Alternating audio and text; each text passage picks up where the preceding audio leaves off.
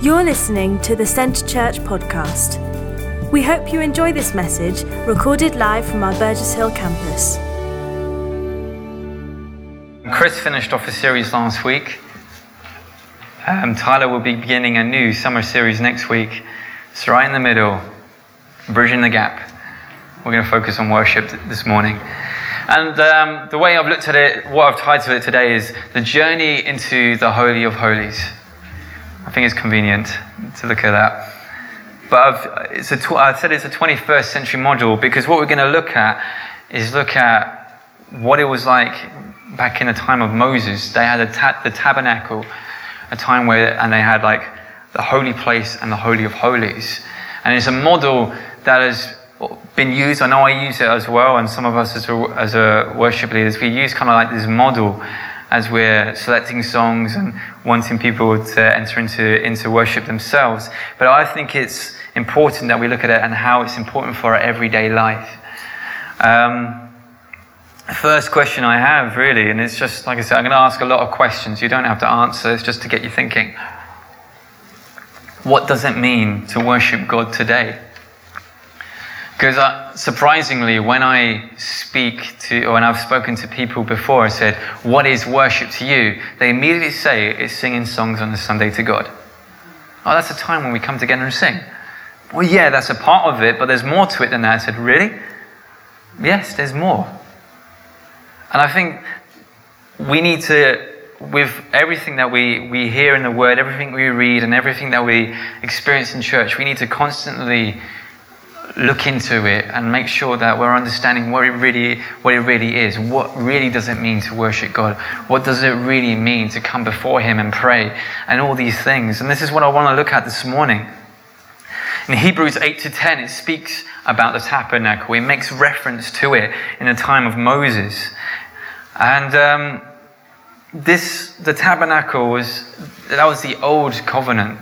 The law of Moses, it was the old covenant that was in place. But Hebrews also speaks about a new covenant made possible by the blood and sacrifice of Christ. The great high priest has made a way for us to freely draw near to God. So it's already on the screen. I've got a lot of scripture to read out. I hope you're ready, and I hope you've got your Bibles ready, because prepared. It's always good to really get into the Bible. But in Hebrews 10:19-23, it says, "Therefore, my brothers, since we have confidence to enter the most holy place by the blood of Jesus, by a new and living way opened for us through the curtain, that is His body, and since we have a great high priest over the house of God, let us draw near to God with a sincere heart in full assurance of faith, having our hearts sprinkled to cleanse us from a guilty conscience, and having our bodies washed with pure water. Let us hold unswervingly to the hope we profess, for He who promised is faithful." As we move on in Hebrews 10:28-29, it says, "Anyone who rejected the law of Moses died without mercy on the testimony of 2 or 3 witnesses. How much more severely do you think a man deserves to be punished who has trampled the Son of God underfoot, who has treated as an unholy thing the blood of the covenant that sanctify him, and who has insulted the Spirit of grace?" And moving on once more, Hebrews 10:36-39, it says, "You need to persevere so that when you have done the will of God, you will receive what He has promised. For in just a very little while, He who is coming will come and will not delay. But my righteous one will live by faith. And if he shrinks back, I will not be pleased with him. But we are not of those who shrink back and are destroyed, but of those who believe and are saved." There's a lot going on there. But like I said, this relates back to the tabernacle back in Moses' time. And I want to take us on a journey looking at the tabernacle outlined, and is outlined in Exodus 25-30, but showing how the law of Moses, the journey into the Holy of Holies, is relevant and an important requirement in our daily worship to God. So are you ready to go on a journey with me this morning? Yes. Yes. Good. We like journeys. So point 1, the outer court. There are 7 steps I want to outline, and of course the first one, it begins in the outer court. Step 1 is the gate. And this is outlined in Exodus 27, 9 to 16. Like I said, I'm not going to read it, there's a lot of scripture, but it's just there for your reference. Now the gate was a place where group activity often took place. The gate was always opened. And I was thinking, well, what does that mean for us today then? Well, I think it's symbolic of our decision to follow Christ. For one, we want to go through the gate and experience his presence. But it suggests that this free and open entranceway into worship is available to everybody. The gate was always open. Anyone could walk through. Now I see it also as an invitation. Now I've put up on there as well some references. We're going to read them in John 6:37.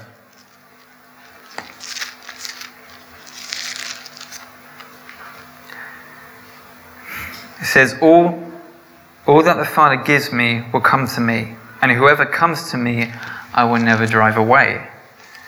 Again in Matthew 11, 28 to 30. It says, come to me, all you who are weary and burdened, and I will give you rest. Take my yoke upon you and learn from me, for I am gentle and humble in heart, and you will find rest for your souls. For my yoke is easy and my burden is light. Throughout Jesus' ministry, he was offering an invitation for people to draw near to God. And that invitation is available to us today. It's not a one-time thing. We have to constantly be willing to walk through the gate. Do we remain where we are, or do we respond to this invitation? This open gateway that is freely present before us to come to Jesus and rest in his presence. Would it surprise you if I say we do not start our days in the Holy of Holies? When we wake up, we need to make that conscious decision to go through that gate. Not to stay where we are and go it alone, but to say, okay, today, God, I want to draw near to you. Today, I want to walk through that gate and experience you. Every single morning, every single day. Are we doing that? I've questioned myself, am I doing it? Some days I've not done it. I've stayed where I was, and I was like, at the end of the day, I was thinking, well, that wasn't a good day. Why? Because I didn't draw near to God. I went it alone, and it was difficult. I noticed a difference. Then we got your second step, the bronze altar. When you walk through the gates, there before you was a bronze altar. And this altar was used for sacrifice. Not just any sacrifice, but the best sacrifice. When they walk through the gates, they would offer the very best that they have, the best animal sacrifice they had, out of respect for the Lord. And again, I was thinking, well, how much do I respect God today? Do I really give him full respect? Or do I take him for granted? See, the coming of Christ changed the way we sacrifice to the Lord. We still need to give our best, but instead of animals, we need to sacrifice ourselves. Doesn't mean that you have to kill yourself like they killed animals, but it's living sacrifices. And this is outlined in Romans 12:1. Therefore I urge you, brothers, in view of God's mercy, to offer your bodies as living sacrifices, holy and pleasing to God. This is your spiritual act of worship. It's a continual process. Laying down our lives daily for the cause of the kingdom. This is why I said that when we wake up in the morning, are we saying, Lord, I want to walk through the gate? Or are we saying, I want to stay where I am? Because when we say, I want to walk through the gate and experience you, immediately after that, he's going to say, are you willing to lay down your life? Are you willing to say, for me to use you anyway? And we have to be willing. Are we willing to say yes to that? Christ is our example of sacrificial living. And just to share with you a quote from, myself and a few others who have been studying the life of Christ in the Synoptic Gospels. And one quote that stood out for me was this. Mark, can you just do the next one, please? No, back, other way, forward. It's okay. No, further on. That's the one. There we go. So it said, this is Jesus, met all the requirements. He was willing, having come to do the Father's will. He was able to pay the price, make the ultimate sacrifice to satisfy the righteousness of God and atone for the sins of humanity. He is near of kin through the incarnation, having taken on humanity in order to redeem us. I've underlined some key things there. He was willing to come and do the Father's will.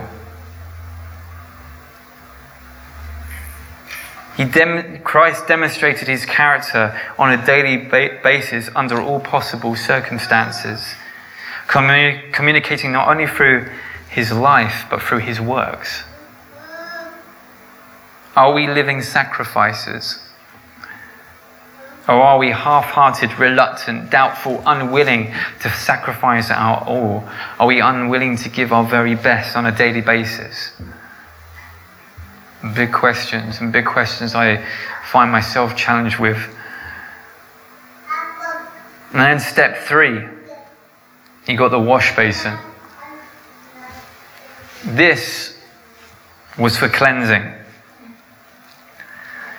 You see, the priests were required to wash their hands and feet before entering the holy place, to wash away all the dirt, to cleanse themselves before entering into the most holy place. Do we need cleansing before we come into the presence of God? In Psalm 24, verses 3-4, it says, "Who may ascend the hill of the Lord? Who may stand in his holy place? He who has clean hands and a pure heart, who does not lift up his soul to an idol or swear by what is false." Our worship to our God must be pure and it must be clean. So we must be willing to, if we're not pure and if we're not clean, then we must say, okay, God, I need to be cleansed. I'm guilty of this, I'm sinful of this, and I say, Lord, I need to be cleansed. We cannot come into God's holy presence in guilt and shame. Instead, cleanse ourselves. If we are guilty, why are we guilty? In giving that away, giving that to the Lord, saying, I'm guilty of this, but I know that you forgive me. Only once we've been cleansed can we then proceed deeper into his presence. So we move on to point 2, the holy place. See, only once we have responded to the invitation, sacrificed our lives, our cares, our possessions to the Lord, the best that we have, and sought cleansing of our guilt, or properly prepared, then we can enter into the holy place. Not the Holy of Holies, but the holy place. In the tabernacle, you have a tent in the middle of the outer. You got the outer court, and in the middle you got a tent, and it was split into 2 rooms. You've got the holy place, and then you've got the Holy of Holies. Now, it was considered a privilege to enter the holy place. That line there, a privilege to enter the holy place. Do we consider it a privilege to come before God, to come into his presence on a daily basis? Or do we take it for granted? See, the outer courts were very crowded and very few people entered the holy place. I found that very interesting. And I'm thinking, okay, how does this relate today then? Because some Christians, they are only interested in remaining in the courtyard. They go so far and they think it's enough. I've entered through the gate. I've said I'm willing to say, okay, God, you can use me. I've washed myself. That's enough. There's nothing more I need to do. And then they focus about what they can receive from God rather than what they can give to God. See, the priests entered the holy place daily. So surely our worship to God should be a daily occurrence. Everything I've said so far should be a daily occurrence. I mean, why wouldn't we enter the holy place daily? Step 4. Once you walk into the holy place, there was a golden lampstand. It brings light into what was a dark room. There was no windows, just a flap or the door that you walk through. So there was no light. And so you had a golden lampstand that was shining. The oil was always replenished. It never burnt out. Now I was looking at this and researching into this and thinking, okay, again, what does this mean for our worship today? As we sincerely come before God, the Holy Spirit will help illuminate our way. It illuminates the Word of God, illuminates our minds, opens up our understanding, and the Holy Spirit is always present. The Holy Spirit never burns out. He is always there, ready to light our way. In 1 Corinthians chapter 2, verse 12.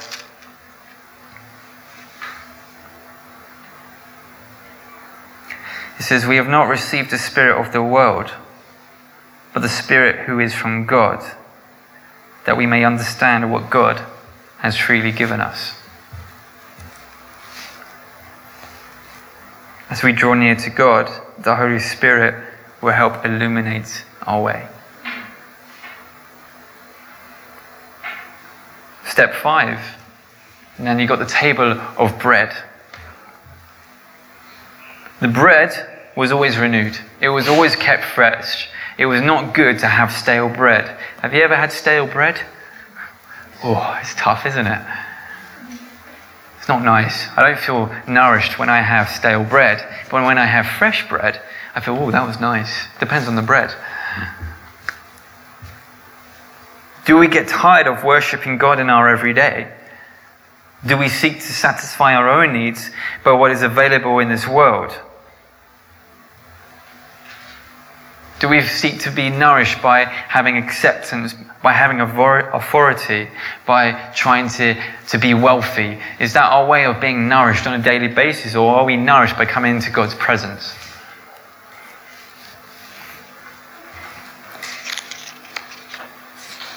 Complete nourishment is found in the presence of God. The way I see bread is this: the Bible. This is our daily bread.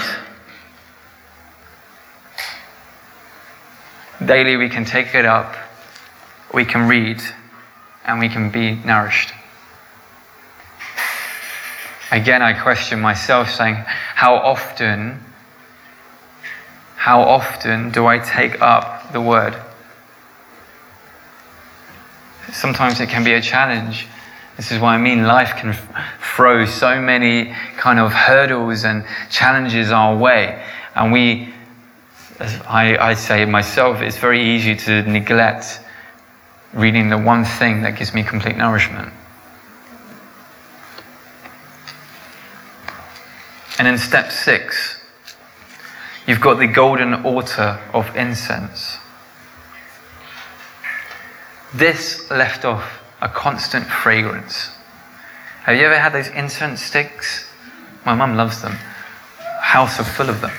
You know, these little pots with perfume with these sticks. It lets off a lovely fragrance. This was what was present in the holy place. And it let off a constant fragrance. See, when we reach this step, surely there needs to be a significant change now in our attitude. We started at the gate. Say, okay, I need to be willing to walk through this gate first. Then I need to be willing to give my very best to God. Then cleanse myself of all the guilt and shame and sin that has entangled me before I can enter the most holy place. I walk into the holy place and the Holy Spirit is ready to illuminate me, illuminate my thoughts, my minds. I come to the table of bread. There's the Bible. I can read it daily. Okay, I want to read this. I want to see what more can jump out at me. And then you reach the incense and it's praise to our God. It's shifting attention away from ourselves and outwardly towards our Savior. It's no longer about what we can receive or get. It's what we can give. It's our response. Christ has made a way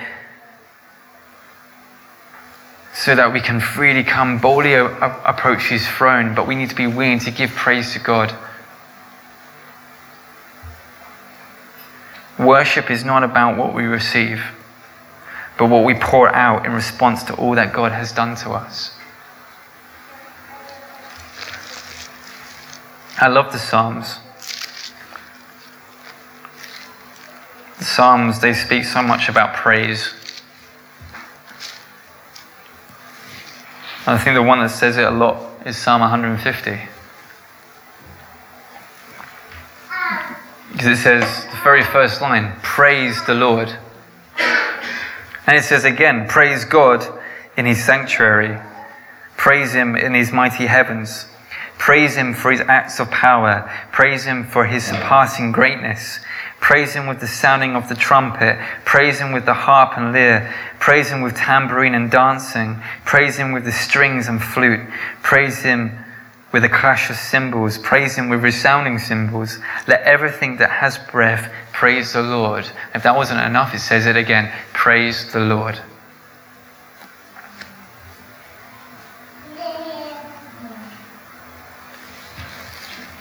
How often do we praise God?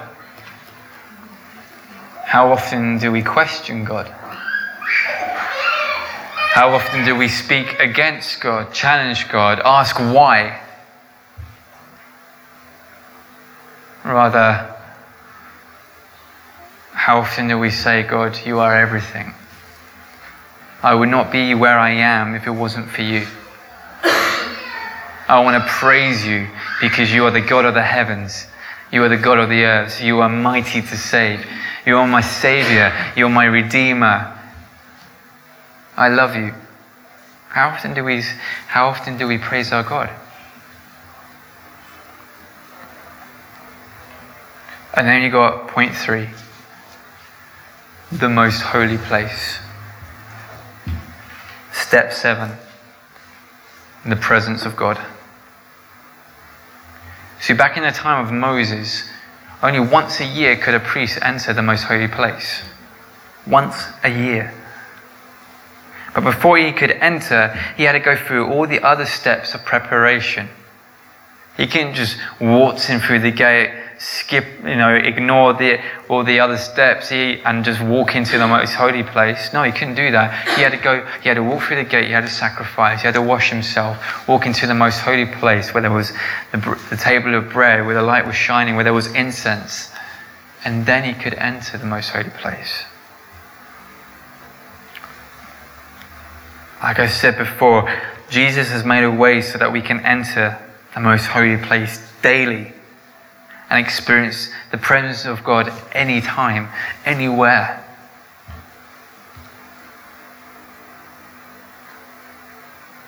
The key point is that worshippers at this stage are not asking God for anything. We reach that place where we're not asking God. We're not giving out our list.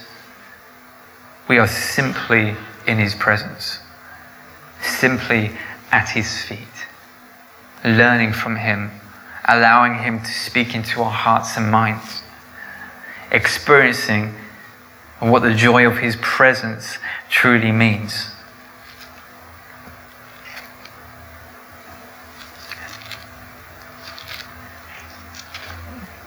There's a story in Luke chapter 10. I'd like us to turn there. Luke chapter 10, 38 to 41. So I think this puts in perspective really what it means to worship God. It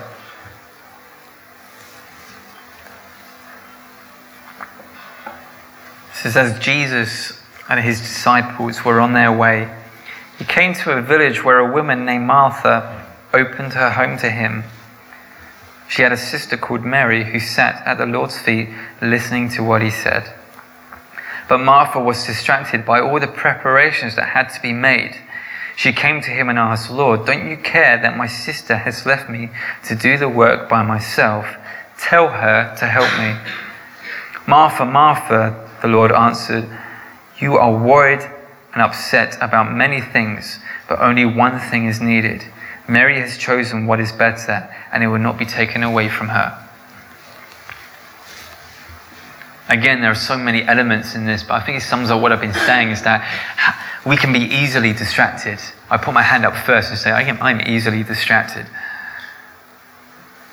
We can allow other things to come into our lives, and then I've got to do this. So I need to go over there and do this. And what about this? And then, look at my schedule. I've only done one thing this morning when I was going to do 25. How am I going to get everything else done? I'm carrying on doing all these things. But Mary had it right. She was at the feet of Jesus.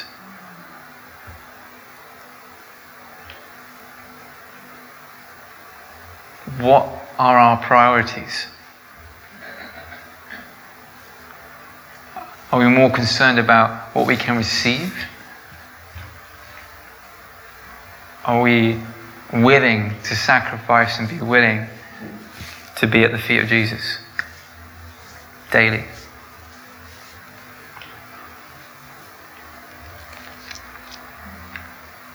And worship is more than just singing songs on a Sunday. It helps. It's important. We see it in the Word about people praising God, coming together, lifting up songs, different songs. But that's not just it. Worship doesn't stop the moment that you leave this place. It should be a continual process. Monday morning, people say, Monday morning, long week ahead. And Monday morning, we start afresh. God, I want to walk through the gate. I want to come into your presence and allow you to lead me forward this week. So some questions to get you thinking. Where are you on the journey? Do you have confidence to enter the most holy place? Are you prepared to enter the most holy place? Are you at the gate? The door is open, but you're reluctant to walk through. Or are you at the altar, unable to go further because you cannot say to God, here's my life, I give it to you completely. Completely. Maybe you're further down the line and at the wash basin, but you're unable to recognize any guilt, any sin, any chain that is holding you down or holding you back from drawing near to God. Or are you approaching the holy place sincerely, allowing the Holy Spirit to illuminate your path and your thoughts? Or are you still allowing your own thoughts to distract you, trying to understand things in your own mind? Are you nourished by the Word of God daily, sincerely seeking the presence of God, allowing the Holy Spirit to illuminate your way through the Word? Are you wholeheartedly praising God, or are you expecting something in return? God has already given us more than we can ever give back. Why should we expect anything else from Him? Are you at the feet of Jesus?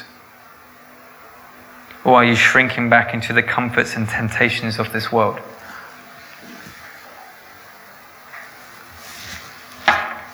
Christ made a way so that we can boldly approach the throne of God.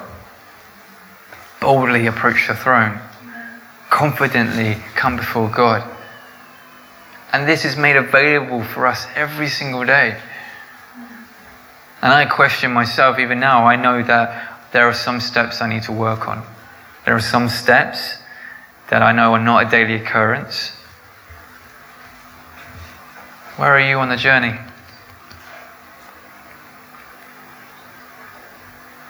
And in the remaining time that we have here this morning, I feel it's important to reflect on this. Not just hear it and then leave, but to actually take the time we've got time, to take the time to draw near to God this morning. Let's start right. Let's start the journey right and come to the feet of Jesus this morning.